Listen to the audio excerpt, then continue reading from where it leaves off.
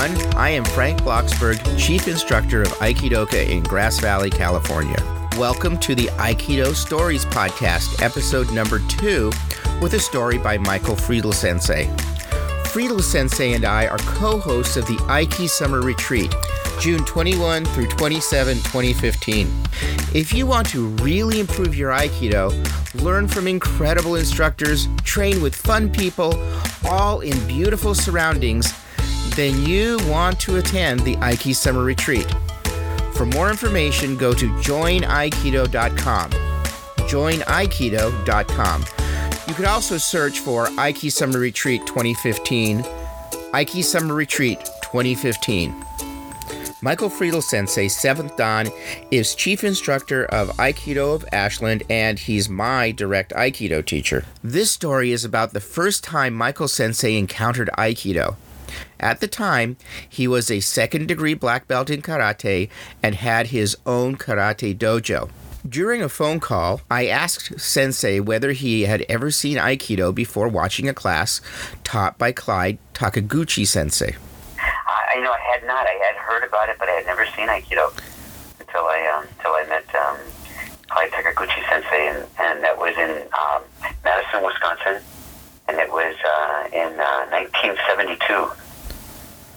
And he was going to graduate school and working on a PhD, and I was in undergrad, and I had a karate dojo. It was more like a group of people, but karate was real popular then. And so I taught karate at they call it the Armory, which is a huge gymnasium type place in Madison on campus.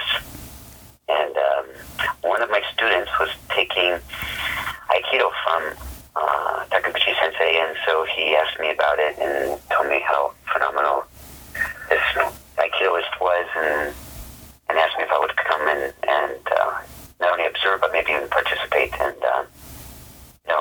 and I wasn't too thrilled about the idea, since I didn't think much of other martial arts outside of the karate that I was studying.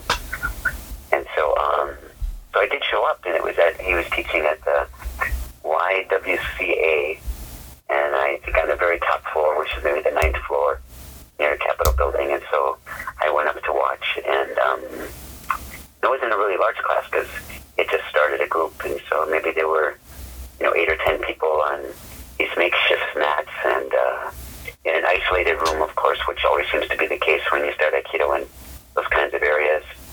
And so I watched. I was real polite, and I sat in Seiza.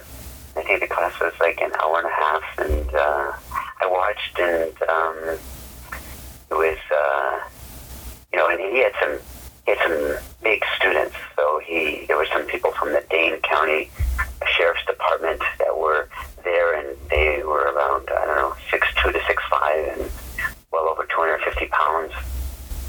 And then so I watched, and he was moving, and Takuchi Sensei was moving these guys like just so easily, and I was like, this doesn't make any sense at all. It doesn't, they're just letting him do his thing. So then what happened is, after they were all done and they bowed out, he came up to me and asked me what I thought. And I was trying to be real polite. But so the best I could come up with in terms of a response was to say, well, that was a very interesting, which I guess you could translate into many, many meanings. And oftentimes, I guess it would be like, yeah, this is very ineffectual. So Clyde had a big smile on his face, and he said, well, do you want to hit me? And of course, being training karate, I was like, wow, what a gift this would be, to clock this guy. So I said, sure. And so I got up, and we got on the mat together, and he just smiled and had his hands down and was very relaxed. And I went to hit him, and and that was, I felt that, I had sparred and done all kinds of other things, so knew that that my punches were really effective. And the next thing you know, I punched him, and I was flat on my back, and it was almost like I didn't even hit me, except that I didn't get hurt,